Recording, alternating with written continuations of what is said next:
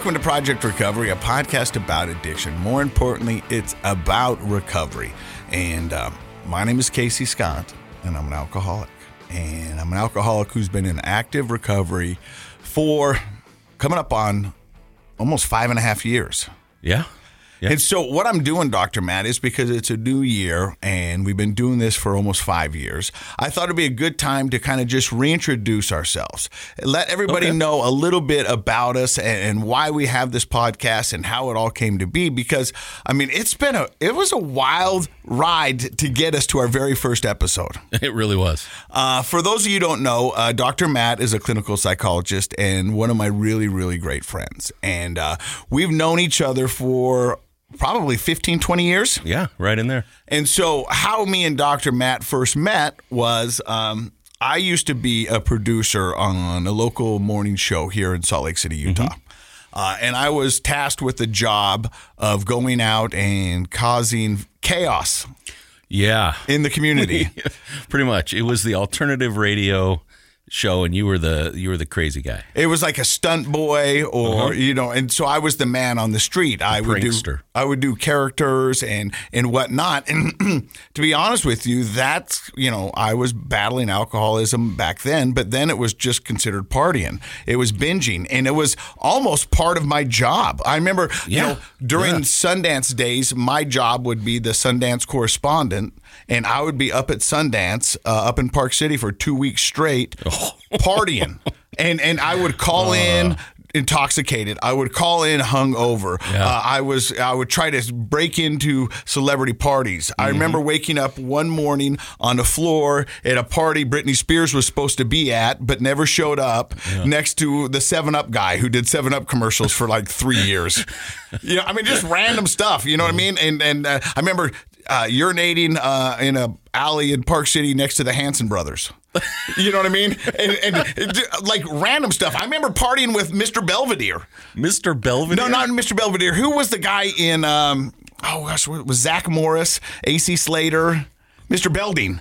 Oh, okay. Mr. Belding, Saved by the Bell. Saved by the Bell. Oh, yeah. Yeah, Mr. Belding was a fixture at Sundance. Yeah, was he? And back in the day of Sundance, like big Hollywood corporations would come in and buy the town up. And so you would go into the bars and it was everything for free, and it was just chaos. And they had like I remember seeing the Cult there. I remember seeing the Fugees, and just, some of the best acts in Hollywood and in the record industry were up there during Sundance. It used to be like that. I don't think it is anymore. No, it's kind of died down. But either we've gotten older, things have changed. The 90s, it was pretty crazy. And so, but that was my job, and so I would go out and do that. And then I remember, did you get kicked out of Midnight Oil's dressing room? I drank all their Heinekens. Yeah, they got mad and kicked you out. So what people might not know is that a lot of bands, they have something that's called a rider. Yeah. And a rider is their demands. It's for their green room. For their green room. And they can order anything they want. So that's where you'll hear the crazy stuff like Van Halen only wanted green M&Ms, or J-Lo wants everything white, or, and so whatever it is. And so I heard David Lee Roth talking about that was a real thing. Yeah. They would do it just to see if they would read the writer or not. They would put it in there. It was a way to get out of doing the gig. Because if they didn't fulfill the writer, then the contract was null and void. So they would throw those in there sometimes in case it didn't work. They were like, hey, you didn't fulfill your writer, so we're done. We're not doing it. And you can't get all green M&Ms. Yeah. And so Midnight Oil wanted Heineken. And so we shared green rooms, and there was Heineken and there was like trash beer. And I was like, I'm not going to drink the trash beer. I'm going to drink the Heineken. Well, I didn't know it was Midnight Oils. And I drank all of their Heinekens.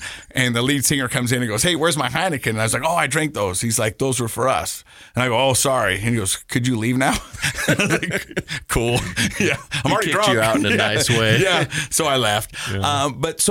I was kind of championed for being crazy, for partying, for overindulging in a lot of scenarios. People might remember the haunted I-15 that you do. I would stand above I-15 in a Halloween costume and just go, boo. And people would honk. Yeah. Yeah. Most people didn't even know what I was doing. They probably thought, hey, there's a guy jumping, but I wasn't. Yeah. And so then I left to go and do TV. And then after I left, I remember I would be driving to my live shots in the morning, and I would tune. Can I pause for a second? Yeah. Because that part of my story in how we met is I came back from graduate school and went to Kansas for graduate school. Came back here, was doing a postdoc fellowship at the U. And for a time, because you don't make any money when you're doing that, I was living up in Morgan, where I grew up. And I would drive, like an hour to get into the U every day. And I would listen to one radio station, a very well-known, and I was depressed by the time I'd get. They're so negative and just negative folks. And I switched over and was it Grant and Amanda? No, love Grant and Amanda. But they're like the opposite. Was it Dickie and Angel? Nope, not them. Married with Microphones? That was the name of their show. Oh, I missed that one, unfortunately. But I started listening to your show, and that really was a pick-me-up. Like, I know that for you, there was a lot of substance abuse going on behind the scenes, but for the listener, it was positive. It was fun. It got you going in the morning. And it was a hard year for me in a lot of ways. I enjoyed it, but it was a hard year, and that helped me kind of get through. And then later, I ended up being a guest on that show. So our morning show was designed to be just an escape from reality. And it was a just a way to lighten up and have a good laugh and give you the information that you need to know, but hopefully some laughs that you really, really needed. Yeah, and it was fun being on that show. So my time at radio came to an end, and so I transitioned over to TV. But I would still listen in the morning every once in a while to see what's going on, and I surf all the radio stations. And I remember hearing you for the first time. They said, we got a psychologist in. His name is Dr. Matt, and he's very knowledgeable. And so they would have guests call in, and they would ask you a question, you would answer. And the thing that I really loved about the way Dr. Matt spoke was he was very approachable and not condescending, and it just seemed like a guy that you would like to talk to. And you made everybody feel at ease. Oh, thanks. And so I remember that. And so then I worked in TV and did morning shows for a little bit, and then had the opportunity to also do a talk show at the same station. And we wanted to bring in a guest to talk about talking to your children, talking to your spouse, dealing with anxiety and depression. And I instantaneously thought of you. I said, I got a guy. He's amazing. And I didn't have your number. I said, but if you can get a hold of Dr. Matt and we can get him in here, I think he's going to be an amazing guest. And that's when we first started really talking to each other. Mm-hmm. Yep. So he would come in on a show I had called Fresh Living. And he would come in once a month and talk about parenting, relationship, and a lot of the stuff that you deal with on a day-to-day basis. Yeah, that was a lot of fun. And so that was a fun run. And we did that. You and Debbie. Debbie Worthen. Yeah. And we did that for a while. And then drinking lost me that job. Mm-hmm. Not only that, it lost me my wife. And I will say this, I know you're getting to serious stuff, but when you left the show and they wanted me to keep coming in, I think I did one or two more, and I said, I don't want to do this anymore. Because it wasn't any fun without you. I appreciate that. Yeah, no. So I quit. I quit that free gig. Yeah, and so I lost that job, and I lost my wife, and I lost really a lot more than that. I was losing who I was, and at that point, I really didn't even know who I was. And so I remember getting fired from that job, and I remember when they fired me. They brought me into the office, and this is the craziest thing. And I don't hold any ill will towards them. I don't hold it towards KSL. I don't hold it towards anyone. Mm-hmm. But I remember them coming into this office, and they go, "Hey, how you doing?" And I go, "Not good." This is over at the other station. Yeah, I said, "I'm not doing good." And they go, "Yeah, we can see that. Unfortunately, we're going to have to let you go." I go, so I tell you I'm not doing good, and your answer is we got to let you go. Now, truth be told, they'd give me a couple options, a couple chances before that. You know what I mean? Yeah. But I was in denial. I was trying to outsmart them, like I said, it's not their fault. It was my fault. It was 100% my fault. But were you surprised that they were letting you go? A little bit. Yeah. Yeah. At the time, just to remind people, you had the Fresh Living morning show, and then you also did Road Trippin'. Yeah. And between those two things, you couldn't turn the TV on without seeing Casey Scott. I was everywhere. And that was part of the problem, too. I was always on the go and always trying to give people what they wanted or what I thought they wanted at a cost to me. And I was just trying to stay afloat. So I lose that, and because of that, I called you as a friend and as a therapist, and said, "Hey, I don't know." We had a few conversations. Yeah. And I'm trying to figure this out, and we had a good conversation. And after losing that job, I managed to put a good amount of sobriety underneath my belt. I managed to get a job here at KSL. Mm-hmm. And I remember having conversations with KSL, with their management, and saying, hey, yeah, I'm doing good. And for the longest time, I was. Mm-hmm. But I had never done any work. I never admitted to myself that I was an alcoholic. I just admitted that things got out of control, and I cannot let them get that way again. Yeah. And so I thought I had it. You were doing the I just need to be sober for a while thing. Yeah. I've just got to figure this out. And so I put it together. I get another job on TV, and this one's better.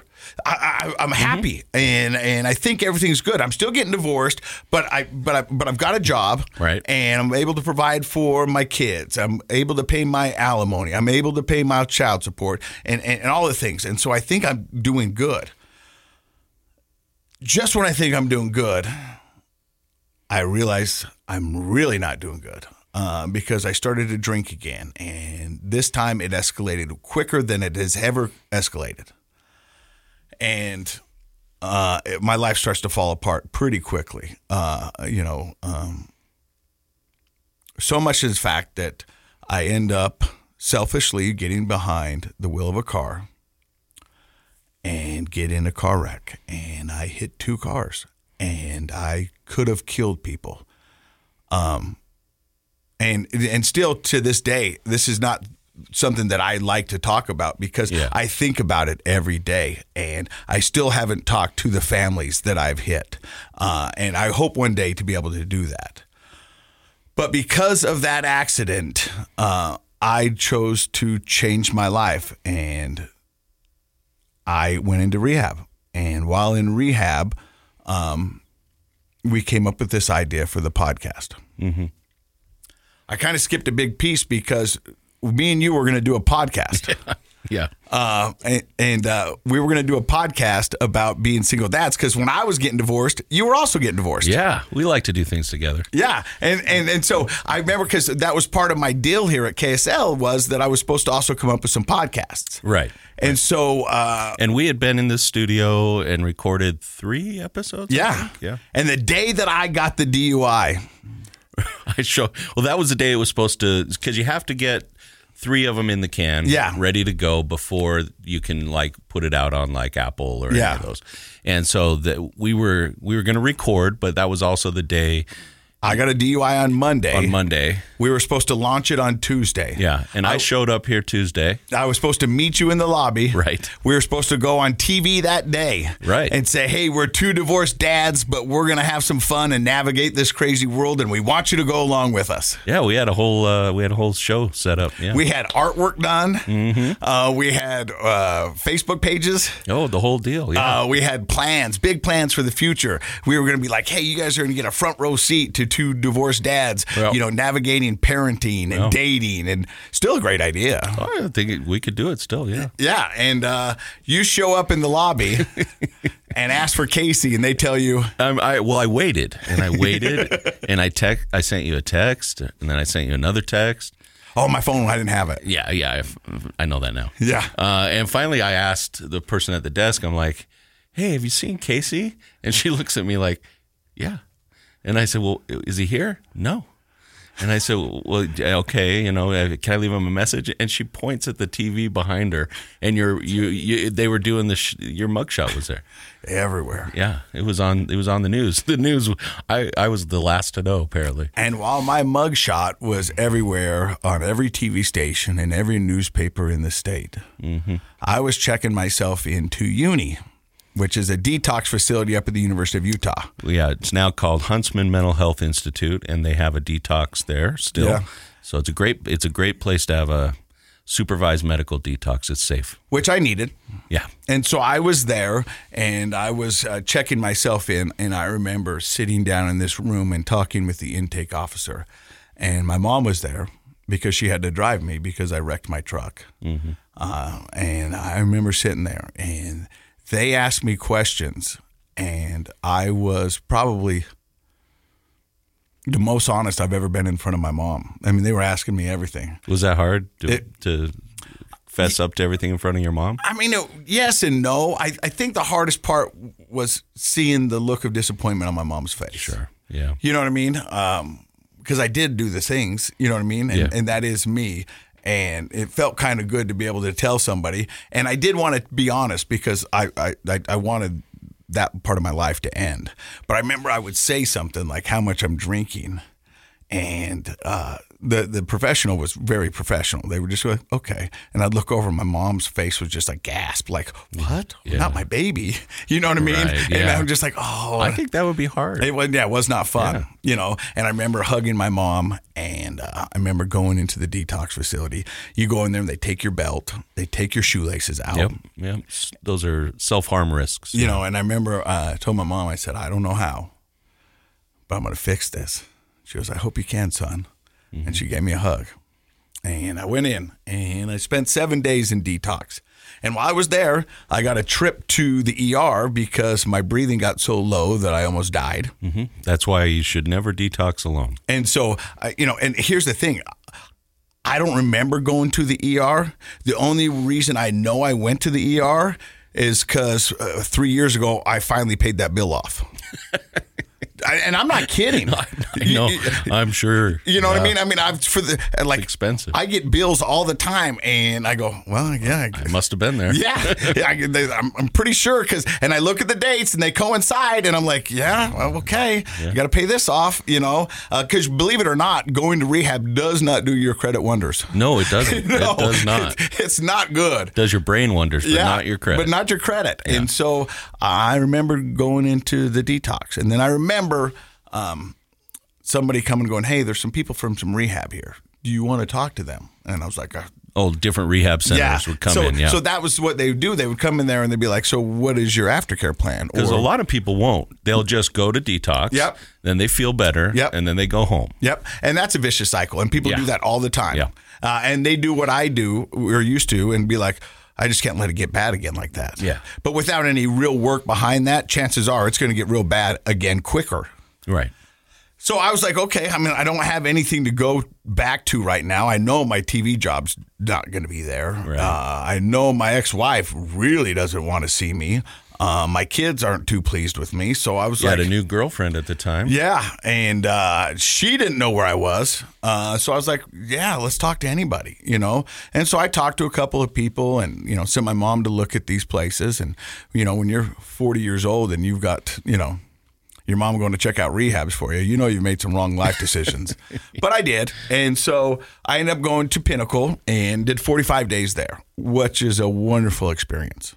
And like I'll tell you again, if you can get 45 days in a rehab without an addiction, take it. Oh, it's amazing. Well, you know what I mean? It's therapeutic. Yeah, well, yeah. You talk to a therapist daily. Yep. You go into process rooms and groups and talk to people. They make you go to the gym. You actually take care of yourself. Yeah. For the first time in my life, they were like, this is just about you. Yeah. I remember I would call HR at KSL whenever I had my phone privileges. I'd be like, hey, HR, it's Casey. And they're like, hey, Case. And they're like, just calling to check in. They were like, yeah, we appreciate it. And I was like, just want to know if my job's there. And they go, hey, let's work on you. Let's take this time to work on you. And when you're done, can then come back and talk to us. But don't worry about this. Don't worry about this. And KSL kept me on insurance. And isn't that amazing? Kept me on insurance to make sure that I was able to do what needed to be done. I've had people actually ask me about that. Yeah.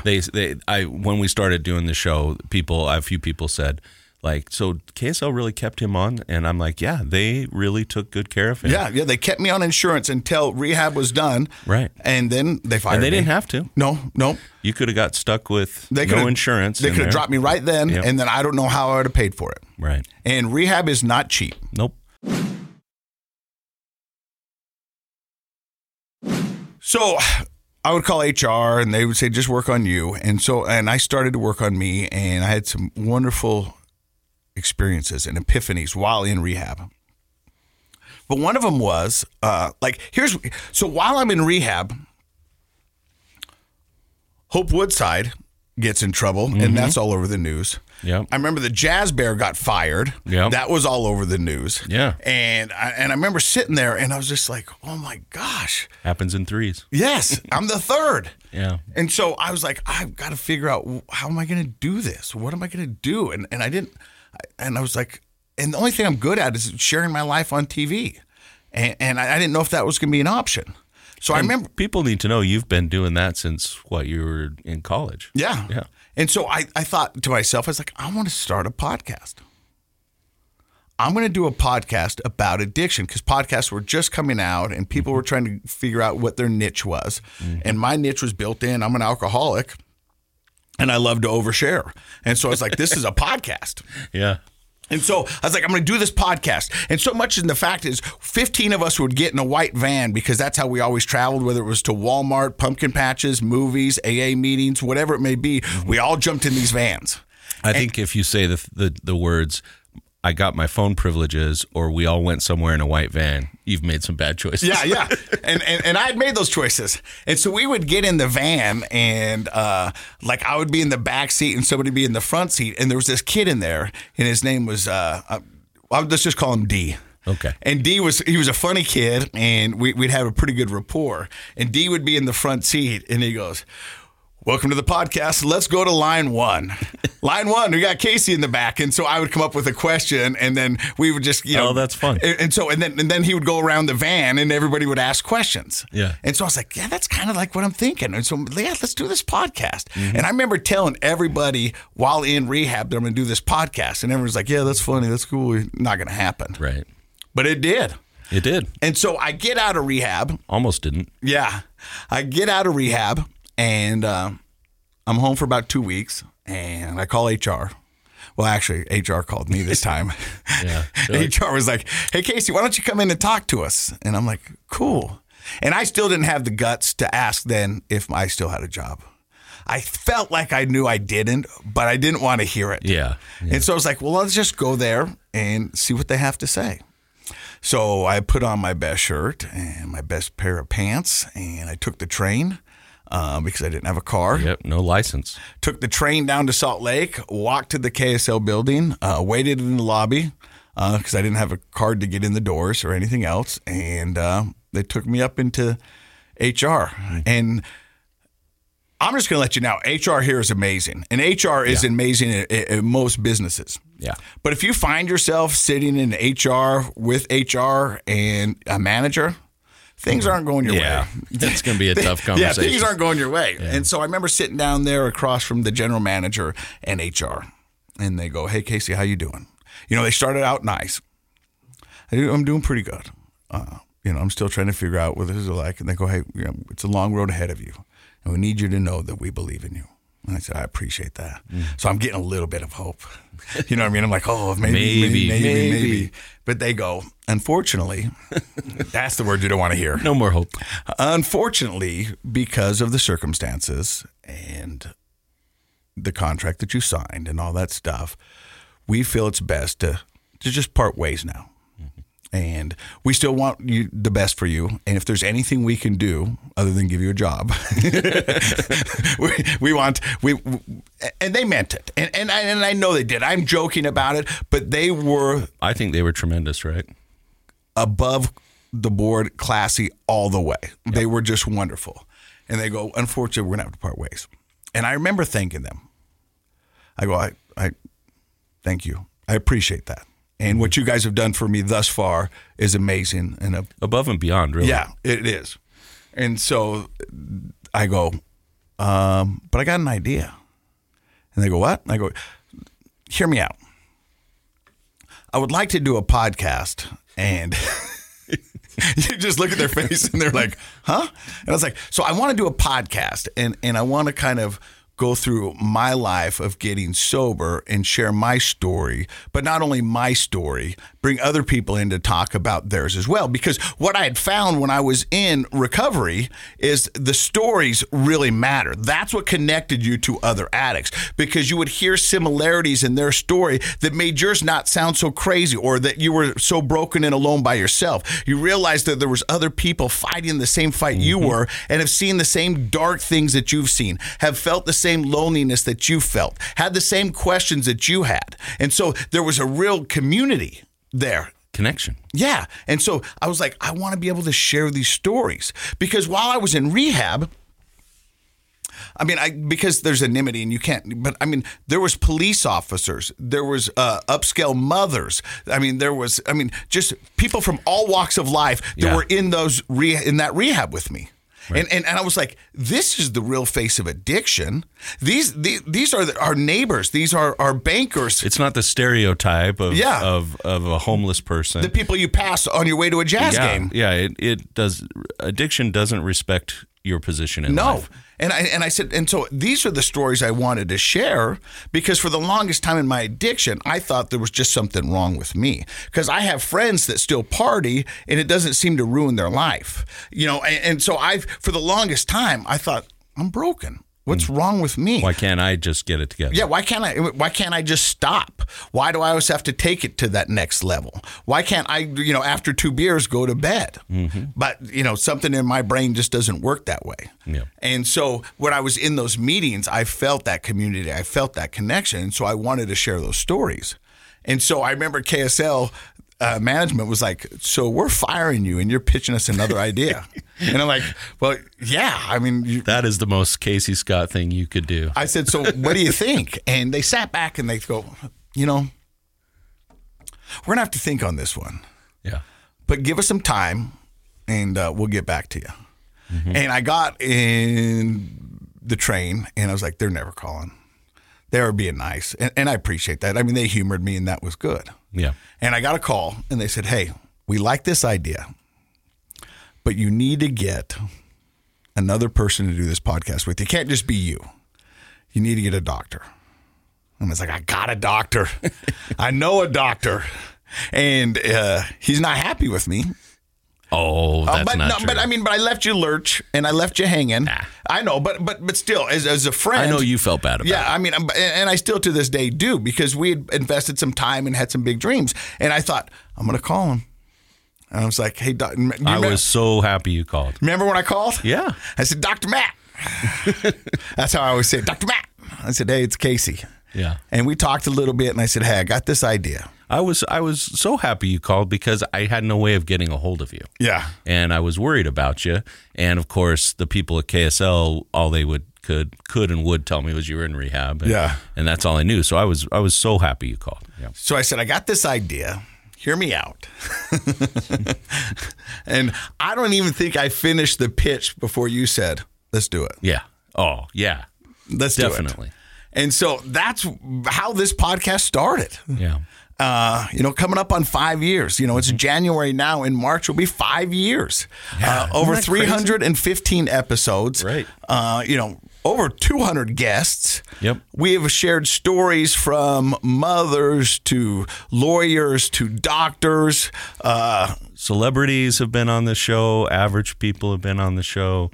The whole gamut of our society's been on the show. Husbands, wives, mothers, sons. We've had people come on who talked about how their families' addictions have affected them. We've had husband and wife duos on the show. Yeah. We've had pornography. Not just substance abuse. We've talked about pornography and a variety, of behavioral addictions that happen as well. We have shared many tears on this podcast of, people telling their deepest, darkest secrets. People ask me when I'm out and about the podcast and some of the stories. And one of the most raw stories that I've ever heard on this podcast, and I want to say his name is Josh Lynch. Okay. And he came on this podcast and he had an opioid addiction. And I probably told this on the podcast before, but he was addicted to pills. And he was driving his daughter around. Mm-hmm. And he had a pill in that little cubby in front of your truck. And he pulled up to a job site. He got out to talk to somebody on the job site. And when he got back in the car, he noticed that pill was gone. And he realized his daughter had taken it. Yeah, it was Oxy. Yeah. And he did what he should. He grabbed his daughter and went straight to the ER. Yeah. He went to the ER, and they pumped his daughter full of charcoal and help get rid of that so it doesn't digest. Yeah. And the thing that he said that will stay with me for the rest of my life was, he goes, as soon as the doctor told me that my daughter was going to be okay, he goes, the next thing I did was went to the parking lot and called my dealer because that was my last pill. If that's not addiction, I don't know what is. That's how bad it was. Yeah. And now he's doing wonderful things in the recovery community. Yeah. And I talked to him quite a bit. And him and his wife are amazing. They're missionaries for the LDS's 12-step program. Oh, that's right. Yeah. And so they're helping people battle their addiction. Mm-hmm. But that's the kind of stories that people have opened up and shared. I mean, we've had people, that is a very raw look at what addiction really is. Yeah. But we've also had people come in and talk about their suicidal moments and their suicide attempts. And we've had people break down on the show because they've stolen from friends and family, things they never thought they would do. And some people might ask, well, is it really important to be that honest? Is it just drama that the show brings? What would you say? I would say it's not, but what would you say? There's a purpose to it, I guess. I think one, getting it out there makes it real. Mm-hmm. And a lot of times we carry these thoughts around in our head. And if you've ever been in an addict's brain, it can do some crazy things. So once you put it out there, it makes it more concrete. It makes it more real. And there's more accountability to it by letting other people know. Yeah, there's definitely accountability. I also think it destroys it. Yeah. Because when we hold things inside, they grow. Mm-hmm. It's like a monster inside. They say our secrets keep us sick. They do. And when you admit to something and somebody else goes, I've been there, or, is that it? That's all you did? Like when people normalize it and it kind of deflates the power, this negativity that's in our secrets. Yeah. And allows for healing to begin. It's at that moment that it allows for healing to begin. And I think these people are coming on and talking about their healing process, and you have to be that honest to really share the process. But then listeners go, no way, I've done that. See, and maybe I can also can get well. You said it right there, maybe I've done that. You know what I mean? But that's the thing is, for a lot of addicts, they carry around this heavy stuff, and they think the thing that they've done is the worst thing that anybody can have done. Mm-hmm. And then when they realize other people have done similar things and have figured out a way to get their life back, it gives them hope. So powerful. It gives them hope that they're like, okay, well, no, I can come back from this. I can make amends. I can be stronger. One thing I like to tell people about my addiction and my recovery, I'll go, that's who I was, but that's not who I am. Mm-hmm. You know what I mean? I have to have ownership in the things that I've done. And I've done some really bad things and selfish things and destructive things. And I cannot say that that wasn't me, because it was. Right. I can tell you 100% now that's not who I am. Mm-hmm.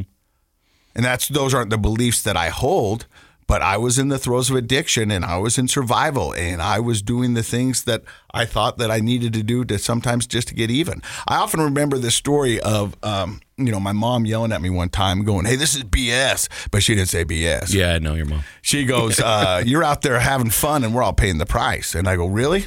Does it look like I'm having fun? Because I'm not. I'm just, towards the end, no addict is having fun. Right. They're just trying to get to an even baseline to get through. That's a universal experience. Yeah. You know, and so, yeah, no addicts ever like partying and having a great time. Maybe 20 years ago. Yeah. But You know not what I mean? today. Here's the lie with drugs and alcohol. It all starts out good. I mean, it really is. I mean, you know what it is? Drugs and alcohol are a horror movie. They always seem like they're having fun in the beginning. You know what I mean? They're drinking, they're playing beach volleyball, and then they die. And then it gets bad. I mean, that's alcohol and drugs. It's a horror story. That's a good analogy. It's a horror story. Yeah. So that's who we are. And Dr. Matt is a clinical psychologist, and his specialty is not working in substance and addiction. No, in fact, when I was in graduate school and I was doing a clinical PhD program, and you kind of specialize in certain things. And I've told people this before. I didn't go to graduate school to be a therapist, actually. I was interested in neuroscience and other things. And I do think being a therapist is now the majority of what I do, and it's a good fit for me. But I remember thinking, well, if I ever really work with patients, because I wanted to do academic stuff more, like I can't do that with the addiction folks. There were some people in my cohort that liked that. And because addiction therapists, I don't know if you've ever met an addiction therapist, they're in your face. Yeah, no, yeah. Right? I had a couple, bro. You had a few, yeah. Yeah, I was in rehab. But so I steered clear of that. And the reason that they're that way is they have to be that way because addiction makes you dishonest. It makes you a liar. You have excuses and manipulations, and they have to break through that. But I never thought I wanted to do that. But then, lo and behold, I start working with patients specializing in anxiety disorders primarily. And guess what? Oh, addiction shows up in your office, right? Self-medicating. And since I tend to work with younger people, it's often in the beginning. And I had to reach out and get some support professionally. Like, what do I do with this kid who's starting to drink a lot or use a lot? And, I learned a lot about that. And so I would say, am I an addictions therapist? No, definitely not. Do I work with people who have addiction and substance abuse problems? Every day. Yeah. And when you and I were talking about your drinking, and I was trying to understand, like, how much is Casey really drinking, and realizing that it was the other show went away, and I didn't want to be on the show without you, so that was no fun. So I realized, this is getting pretty bad. And then when I showed up in the lobby by myself and realized, this is really bad. So being on the show was a no-brainer for me, mostly because I love you. Oh. And I wanted to support you in this. And Wow. I thought we'd probably get 6 shows under our belt, and that would be it. But I have benefited maybe more than anyone being on the show, getting to see. I had no idea the subculture in Salt Lake City and the surrounding areas of people in recovery doing good. I had no idea about that subculture. The crazy thing about this, and probably not a fair statement, but I'm going to say it anyway. I've known some of the most righteous people that wouldn't spit on you if you were on fire. Mm-hmm. And I've met some of the most broken people that would give you the shirt off their back. Yep. And the thing is, with recovery, the community is such an amazing, supportive community that they've been there, they've done that, and all they want to do is see you succeed. Mm-hmm. And that's the crazy thing is, and I think when most people think of addiction, they think of the homeless person in the park or whatever, and there is a lot of that. Yeah, there is. But what they don't see is the other side of the recovery community, of the amazing things that they're doing selflessly every day, giving back, just to. I think addiction is such a selfish thing that people do a 180 when they get into recovery, mm-hmm. and they become selfless. They start living their lives for other people, and it is beautiful. Living a life in recovery is like living Christmas Day every day. It really is just such a present blessing. It's amazing because here's the mind of an addict. We didn't think we'd have any of these days. Yeah. You know what I mean? So every day we wake up and we get another day, we're like, holy cow.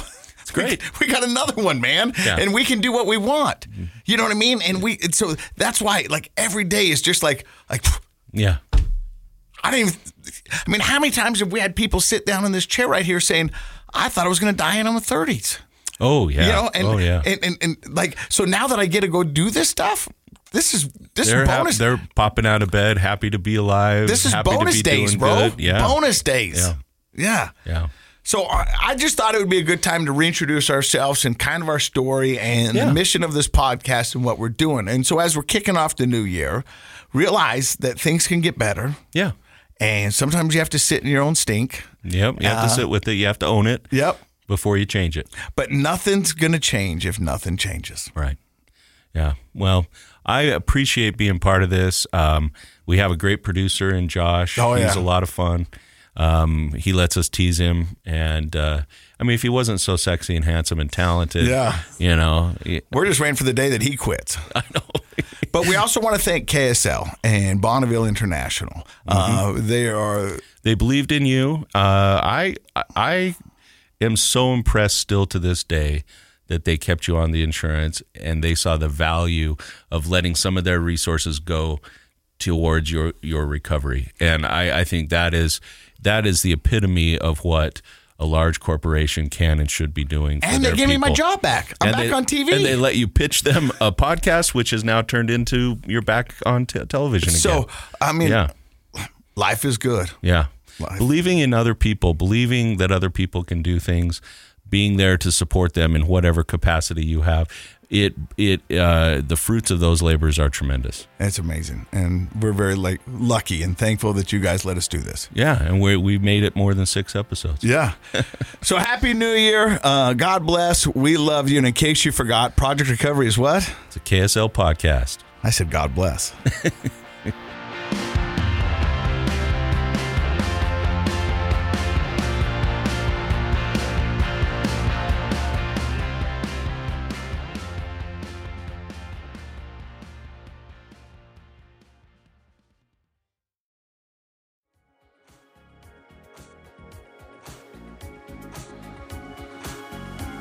The contents of this program are for informational purposes only. The program is not intended to be a substitute for professional medical advice, diagnosis, or treatment. Always seek the advice of your physician, licensed therapist, or other qualified health provider with any questions you may have regarding a medical condition. Never disregard professional medical advice or delay in seeking it because of something you've heard on this program. KSL does not recommend or endorse any specific tests, physicians, products, procedures, opinions, or other information that may be mentioned on the program. Reliance on any information provided on the program is solely at your own risk.